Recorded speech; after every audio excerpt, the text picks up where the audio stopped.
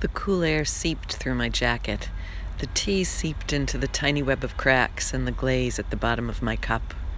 I strained my ears to listen for the crickets, but heard only one when I walked to the middle of the garden to look more closely at the grasses and the volunteer asters. I guess you could call the asters weeds, but they're still lovely.